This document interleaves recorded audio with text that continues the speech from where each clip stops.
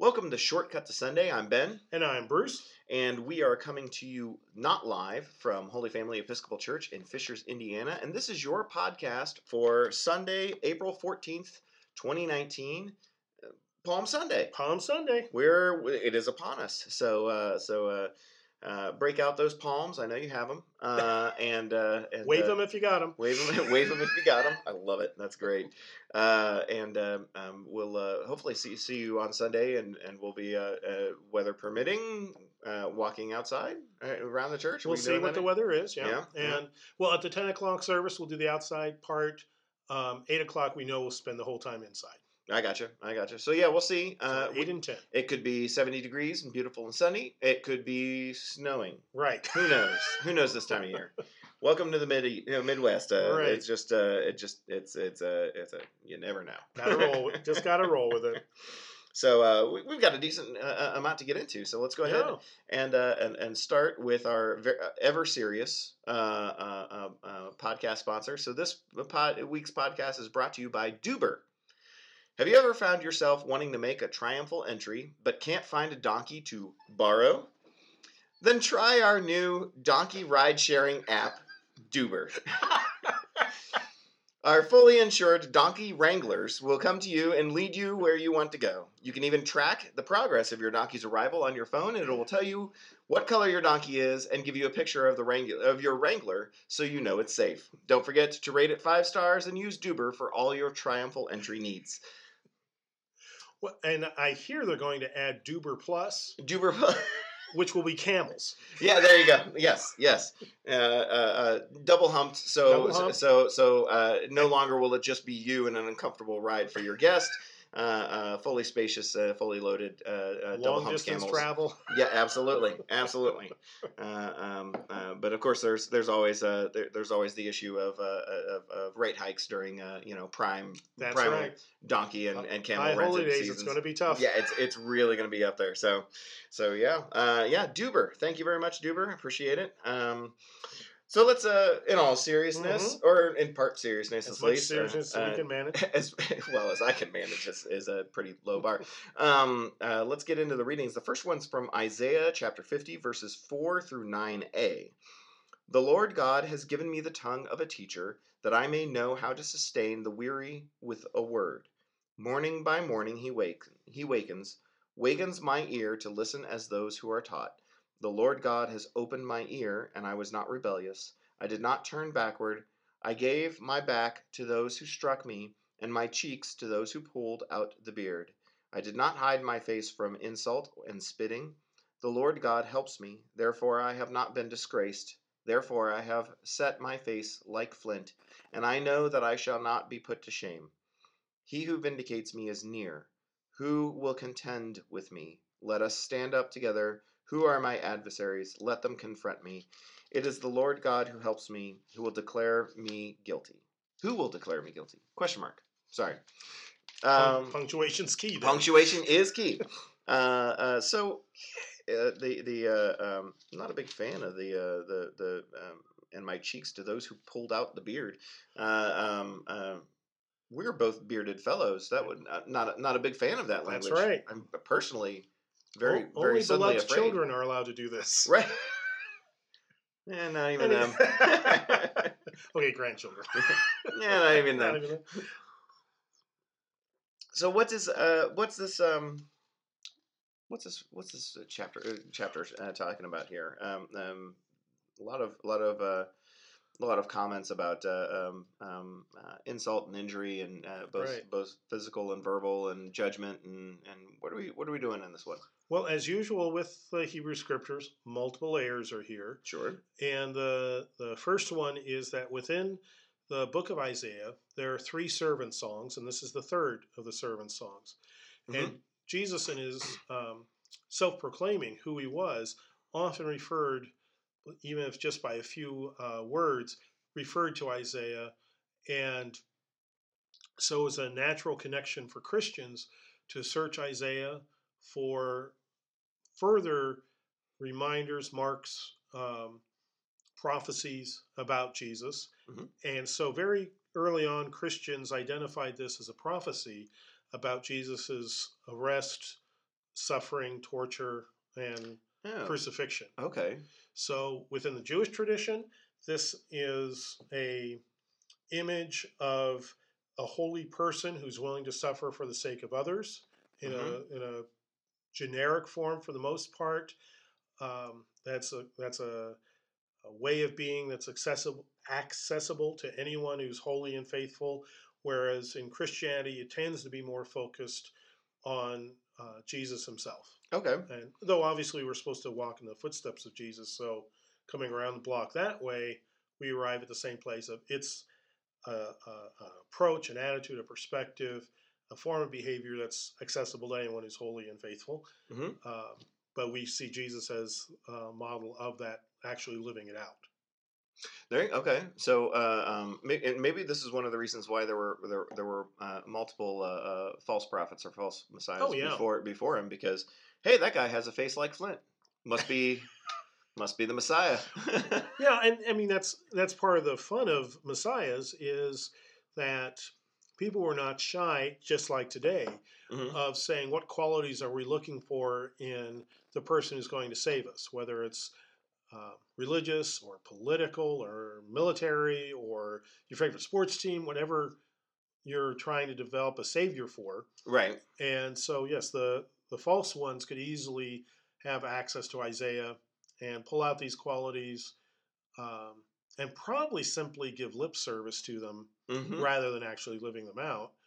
Say, yeah, see, here I am. I'm the guy with the flint face, Right. or whatever it might be. Here's my beard. Here's my beard. Give it a tug.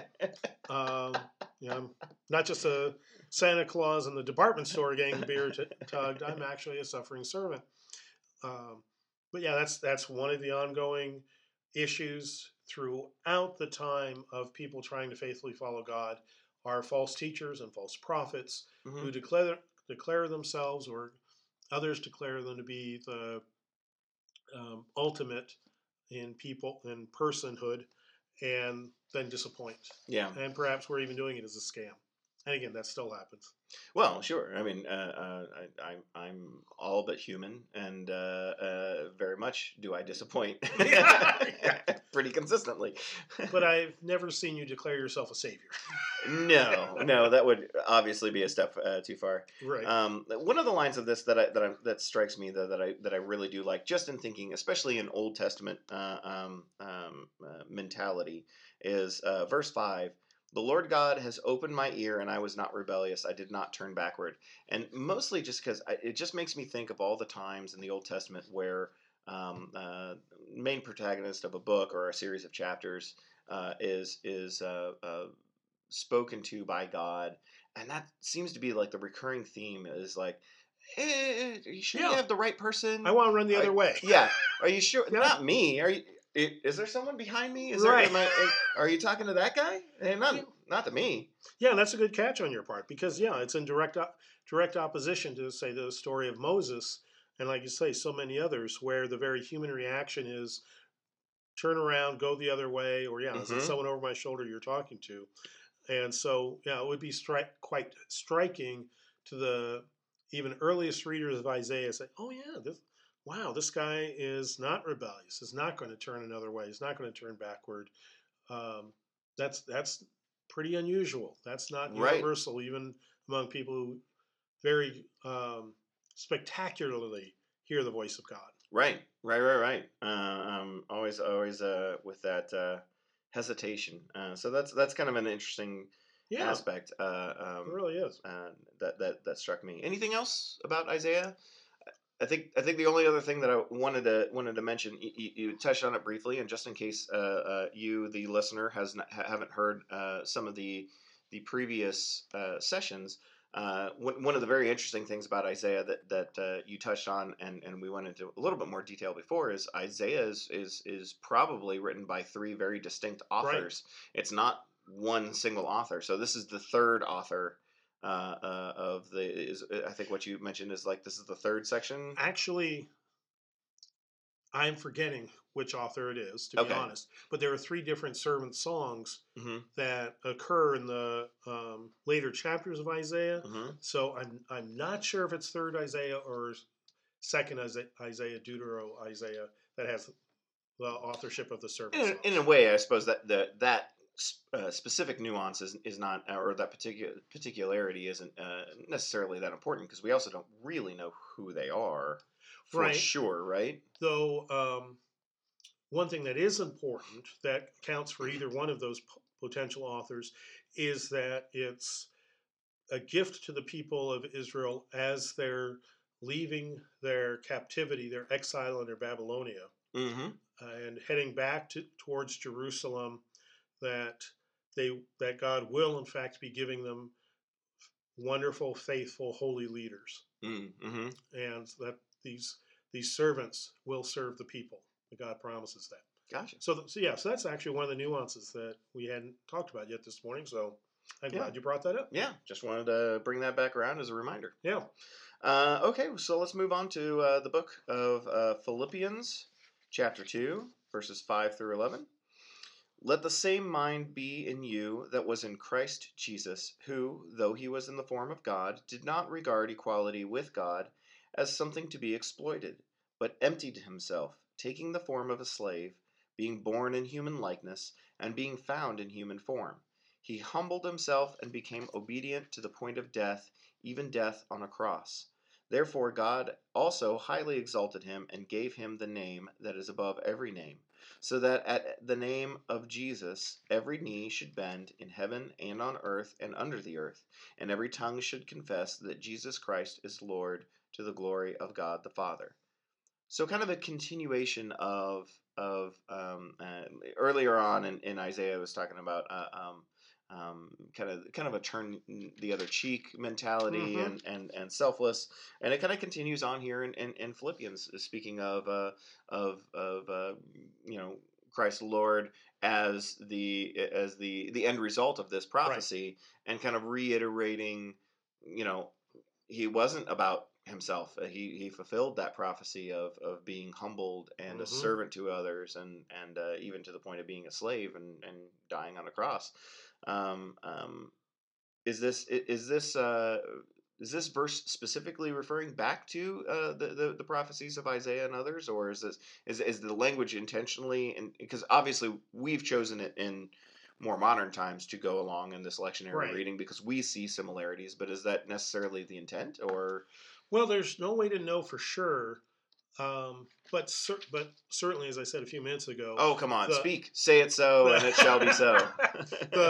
the earliest followers of Jesus were very well aware of Jesus's self-proclaimed connection to the whole book of Isaiah, and so it would be almost surprising if there wasn't even subconsciously a connection, a repetition with some of the Isaiah wording, let alone the themes. Right. So, quick answer: yes, there's a connection.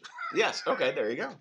Anything else about this reading? Yeah, something that's not obvious is that verses 6 through 11 are actually older than Paul.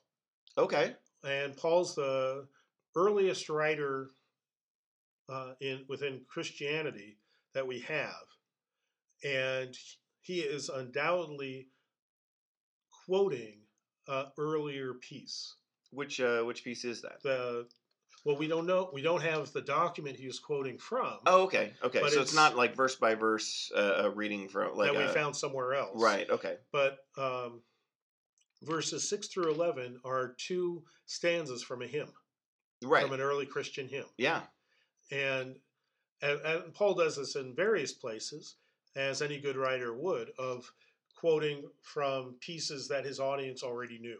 And saying, remember, that though he was in the form of God, he did not regard equality with God as something to be exploited. ... And people say, oh yeah, we sang that last week in church. And so it was a piece that the Philippians already knew well, and Paul was using to reinforce his point.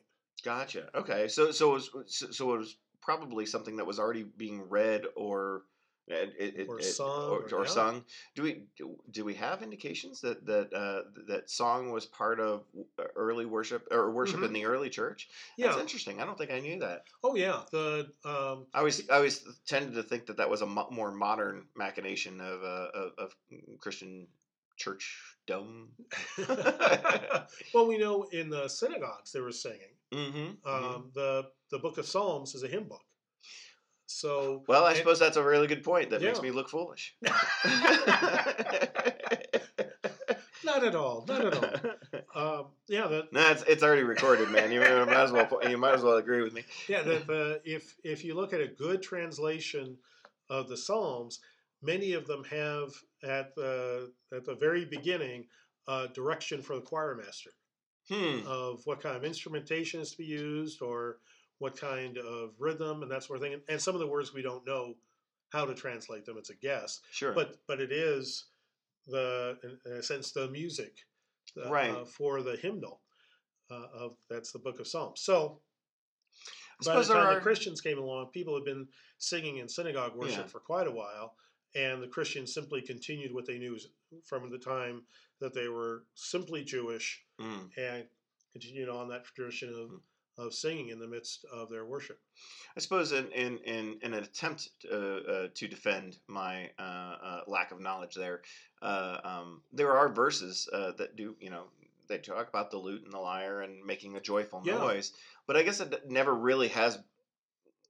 I'm struggling to think of a verse that talks that actually references singing in the synagogue expressly as part of the service.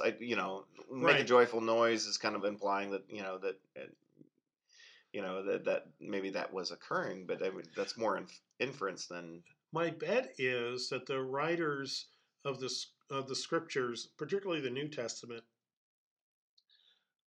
the time to write, the time to read it out loud to the congregation or the group that you were trying to teach, the physical materials to produce the letters of Paul, the Gospels, etc., were so precious that they only wrote down the things that were absolutely essential to know. And my bet is they just presumed everyone knew that you sang in worship. I suppose that's the part of the oral tradition that was easiest to hang on to, and that I suppose would be better known as opposed to quoting the readings or they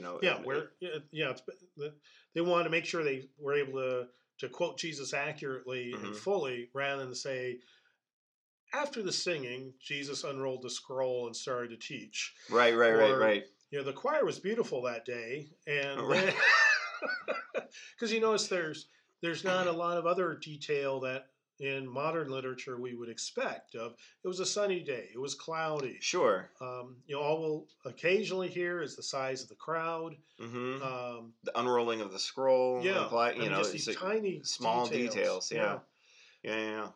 So yes, what the lute or lyre was a little off key. Yeah, there was a dog barking all through the sermon. I couldn't pay attention.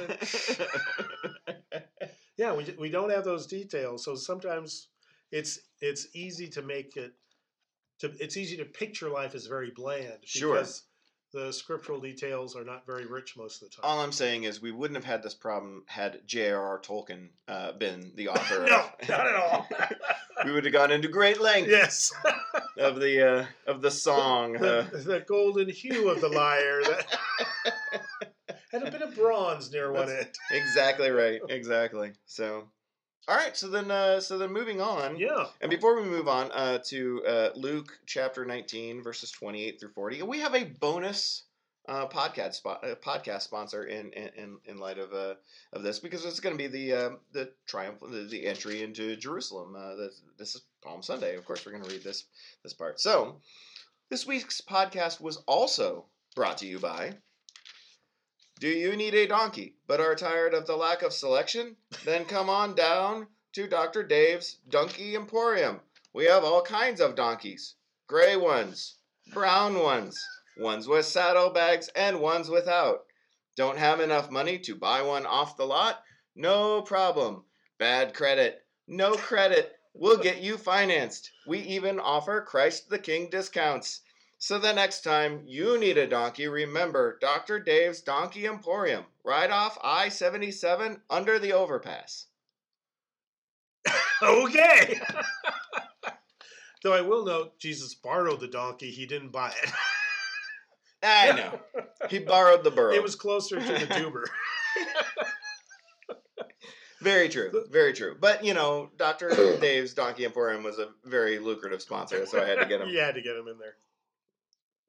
Uh, So let me point out one thing is that if you are someone who Googles the lectionary to keep up with the podcast, you will be out of luck at this moment right. because we are leaving the lectionary track and focusing on the gospel for the Palm Sunday procession rather than the gospel for the Passion of Jesus Christ, which we acknowledge is heresy on your part. Oh, and I'll make up for it on Good Friday.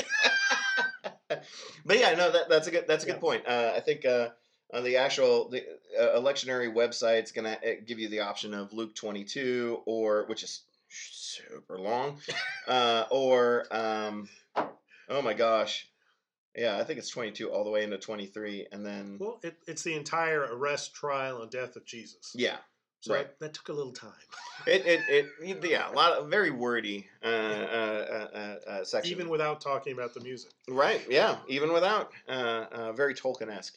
No, but you're right, yeah, it's a very long reading, and chapter 23 through, or 22 through 23 is what you will find on... the standard website or any website that refers to lectionary readings for that we follow for the Passion Sunday. Yeah, and at Holy Family we're going to be doing something a little bit different than many Episcopal churches, in that we will focus on Palm Sunday only on the events of Palm Sunday, and on Good Friday we'll focus on the events of Good Friday. Right.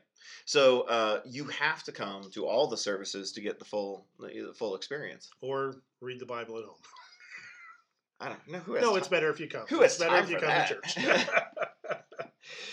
No, yeah, I think that's a good point, and it does kind of Palm Sunday deserves its own attention. Is so deep. Yeah, absolutely.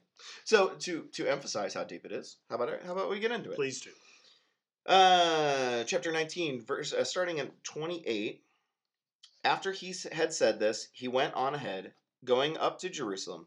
When he had come near Bethphage and Bethany, at the place called the Mount of Olives, he sent two of the disciples, saying, "Go into the village ahead of you, and as you enter it, you will find tied there a colt that has never been ridden.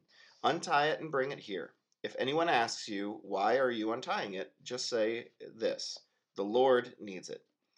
So those who were sent departed and found it as he had told them. As they were untying the colt, its owners asked them, "Why are you untying the colt?" They said, "The Lord needs it." Then they brought it to Jesus, and after throwing their cloaks on the colt, they set Jesus on it. As he rode along, people kept spreading their cloaks on the road. As he was now approaching the path down from the Mount of Olives, the whole multitude of his disciples began to praise God joyfully with a loud voice for all the deeds of power that they had seen, saying, "Blessed is the King who comes in the name of the Lord, peace in heaven and glory in the highest heaven." Some of the Pharisees in the crowd said to him, "Teacher, order your disciples to stop." He answered, "I tell you, if these were silent, the stones would shout out." So in this reading, colt, not donkey, sure. I give up on that one. But he traded it in. He upgraded. But it is not recommended to use this excuse to take anything from your neighbor, by the way, just so that we can have that caveat of like, hey, don't go. Why are you taking my car? Oh, the Lord needs it. I imagine we skip over a little bit more of the interaction with the disciples. Right. The owner of the cult was, in my mind, not necessarily like, oh, okay. Right. Or he could have been, oh, yeah, I know who you guys are. Yeah, please take it. That could be. That's an honor. That could be. Could be. Yeah. So in a way, it kind of does a disservice to kind of do that interaction, because it very well could have been like a sign of recognition that Yeah. Okay, yeah, And again, it's one of those things we don't get all the details we might like, right. but they only had so Again, much time and come on, resources. Tolkien. Yeah. But the other thing that I noticed is, at least in Luke's account, it's cloaks. Yeah. And very famously, Palm Sunday being palms, and this one does not make reference to the waving of palms Right. at all. You're, So where do we get that from? Is it from in the other Gospels, or it's only in the Gospel of John. okay, only in the Gospel of John? Yeah. So there's your fun fact for the day, is that Palm Sunday, it only features palms in the Gospel of John. Okay. And the palms were seen as a sign of royalty. Mm-hmm. And John, in his account, very strongly wants us to recognize that this is a triumphal entry of the king. Gotcha. And so there are palms. The other thing John does that the other three Gospels do not do is Jesus himself picks out the animal and sets himself upon it. So he's in full control of the entire event. Yeah, so in Luke, yeah, And so in chapter 35, they say they set Jesus on it. Yeah, and you'll be happy to know in John it is a donkey. There you and Jesus sets himself on it. go. Okay. And that happens repeatedly in the Gospel of John, is actions that others do around Jesus. John has Jesus doing himself, because he wants to emphasize, John does, that Jesus is fully in control of what's happening. The crowd is not putting this upon him, but Jesus is willing to take this role for this procession. Interesting. Yeah. Is there any, like, I've always been very curious why the animal has to be have never been ridden on before. Is it just a sign of cleanliness, or? I think, yeah, it's a sign of purity. I mean, because I know for like purposes of when they sacrifice animals and stuff, oftentimes it's young animals or pure. So some inclination of purity is involved. Is that just carrying through Yeah, I think so. in this imagery here? And because I would want to be on a colt that has had someone ride them before. Right. My triumphal entry on an unridden colt would probably end in a faceplant. Yeah, I was going to say, be a little comical. And that may be part of the be amazed by this aspect of this story. Right. The animal was calm and yeah. But I have to admit, I haven't read much scholarship that focused on that, so I can't say for sure that it is not the hinge at which this entire reading lies, or the core of our faith. Blessed be the donkey. Yes. Maybe it takes someone who liked cowboy movies as a kid to focus on that. There you go. Yeah. Yeah. Well, yeah. So we also have here the Pharisees being once again kind of depicted as the not necessarily the foil, but the group of people who are trying to hey, tone it down. Tell the people to calm down, and it's an interesting response from Jesus, but mostly just because I think it's like, hey, look, I could, but this is gonna happen. The joy is here. It's I'm not entirely sure if there's a specific meaning behind his words that are implied, but I'm sure you could tell me. Jesus knew that you were going to be hung up on singing and hymns today. Yeah, there you go. So here is Stone singing. Yeah. But in all seriousness, this passage only occurs in Luke. It doesn't occur in any of the other three Gospels. The part about the stones, the Pharisees specifically, as well. Well, like this back and forth, or just this reference. The back and forth, the back and forth, and including Jesus's punchline about the stones themselves would shout out. Mm-hmm. So one of the things to keep in mind is that probably the Pharisees were not saying it as a, hey, you're disturbing the peace. Mm-hmm. thinking of how the Pharisees are depicted through the Gospel of Luke, probably they're saying, calm down, you're going to get in big trouble if you keep doing this. Right, the Romans are going to hear Yeah, the Romans are going to hear it. you. So for goodness sake, tell your disciples to be quiet. And Jesus saying, no, that's not what this is about. This is not about trying to get along with the Romans. This is about saying something foundational about the very meaning of creation. Right. And therefore the stones would be singing. Also, this is not wanting the Romans to find out is antithetical to my prophecy. Right. Like, and my purpose. That hey, it's going to happen, and it's supposed to happen. Yeah. So if they don't shout, the stones will, because it has to happen. It has to happen. Yeah, that's a good point. The other thing that's interesting here is the Pharisees, and before that in the description of the crowd, it is the disciples who are doing the shouting and cheering and all that, whereas in the other three Gospels, it's simply crowds. Right. And so one of the old preaching traditions was, if you had the other three Gospels for Good Friday, you could talk about in the sermon that the crowd that was shouting Hosanna on Palm Sunday on Good Friday is shouting Crucify Him. Mm-hmm. That's the same group. It's just the group that wants parades and special effects and whatever is exciting, and therefore is very fickle and unpredictable. Triumphal entries are just as interesting as crucifixions. Exactly. What's the party today?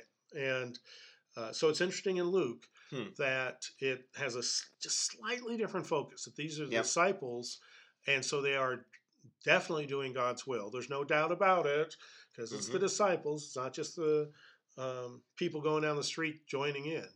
Whereas with the other three, it's the people who are drawn to the excitement and are short-termers, bandwagon people. Right. Very, very interesting. Well, anything else on Luke? Any other tidbits? I mean, not to steal from a sermon or something. Right. This will steal probably a little bit from the sermon, but one of the interesting dynamics around Palm Sunday that we often just don't know about, let alone overlook, is at the same time as this parade is going on, Pontius Pilate would have been arriving on the other side of town with the Roman army because they were coming down to reinforce the troops for the Jewish holy days, for the Passover. And so traditionally, Pontius Pilate would come in a grand procession because he'd prefer to hang out on the Mediterranean Ocean. And so he'd come in from the west side of Jerusalem, from the ocean side.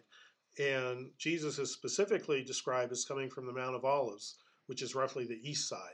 And so you had conflicting parades that never actually crossed and didn't have to. But coming through one gate, Jesus; coming through another gate, the Roman legions. Interesting. So one of the potential implications there, which that's great information because that's not written in any of the gospel accounts. One of the implications might have been then for the intended readers of the gospel of that Jesus's entry overshadows that of the Roman Empire. Exactly. And that was far more as part of the death sentence. Yeah, interesting. Isn't it though? That is cool. So I'll talk more about that in the sermon on Sunday at 8 and 10. There you go. If you'd like to hear how that's But you got to come. Or listen to the podcast. Or watch the video on YouTube. Or watch the video. Or just make it easy. Read the right book. Yeah. We make it easy. John Dominic Crossan, in his book on Holy Week, writes about that. Interesting. That is really cool. I'm always fascinated how the historical aspect of this time period then can be interwoven, and if you take a step back to understand the authorship and what the point of view is and what they're trying to say, it can really help you kind of contextualize these a lot more. Makes them so much richer and again multi-layered in their meanings. Absolutely. Well, I suppose that's it then. At some point, we just gotta say stop because we could go on and on. Exactly. The only other thing that I want to mention before we go, it's our intention. So once I put it in this podcast, we'll have to follow through, or we'll look foolish. It's going to be our intention to release a special episode focusing on Holy Week in general, and in addition next week. So you will get 2 podcasts from us. one for focusing on Holy Week and one focusing on Easter and the unveiling of that word that we cannot say yet. But Go ahead and say it. eh, Don't leave them hanging. no, it's even more fun if I say the A word.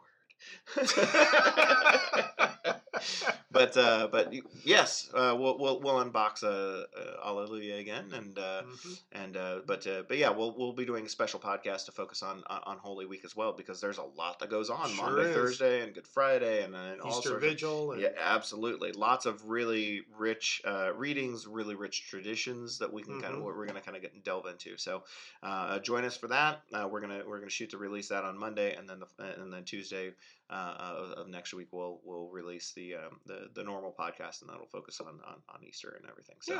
So with that, we really appreciate you spending your time with us. I'm Ben, and I'm Bruce, and we will talk to you next week. Bye-bye. Bye.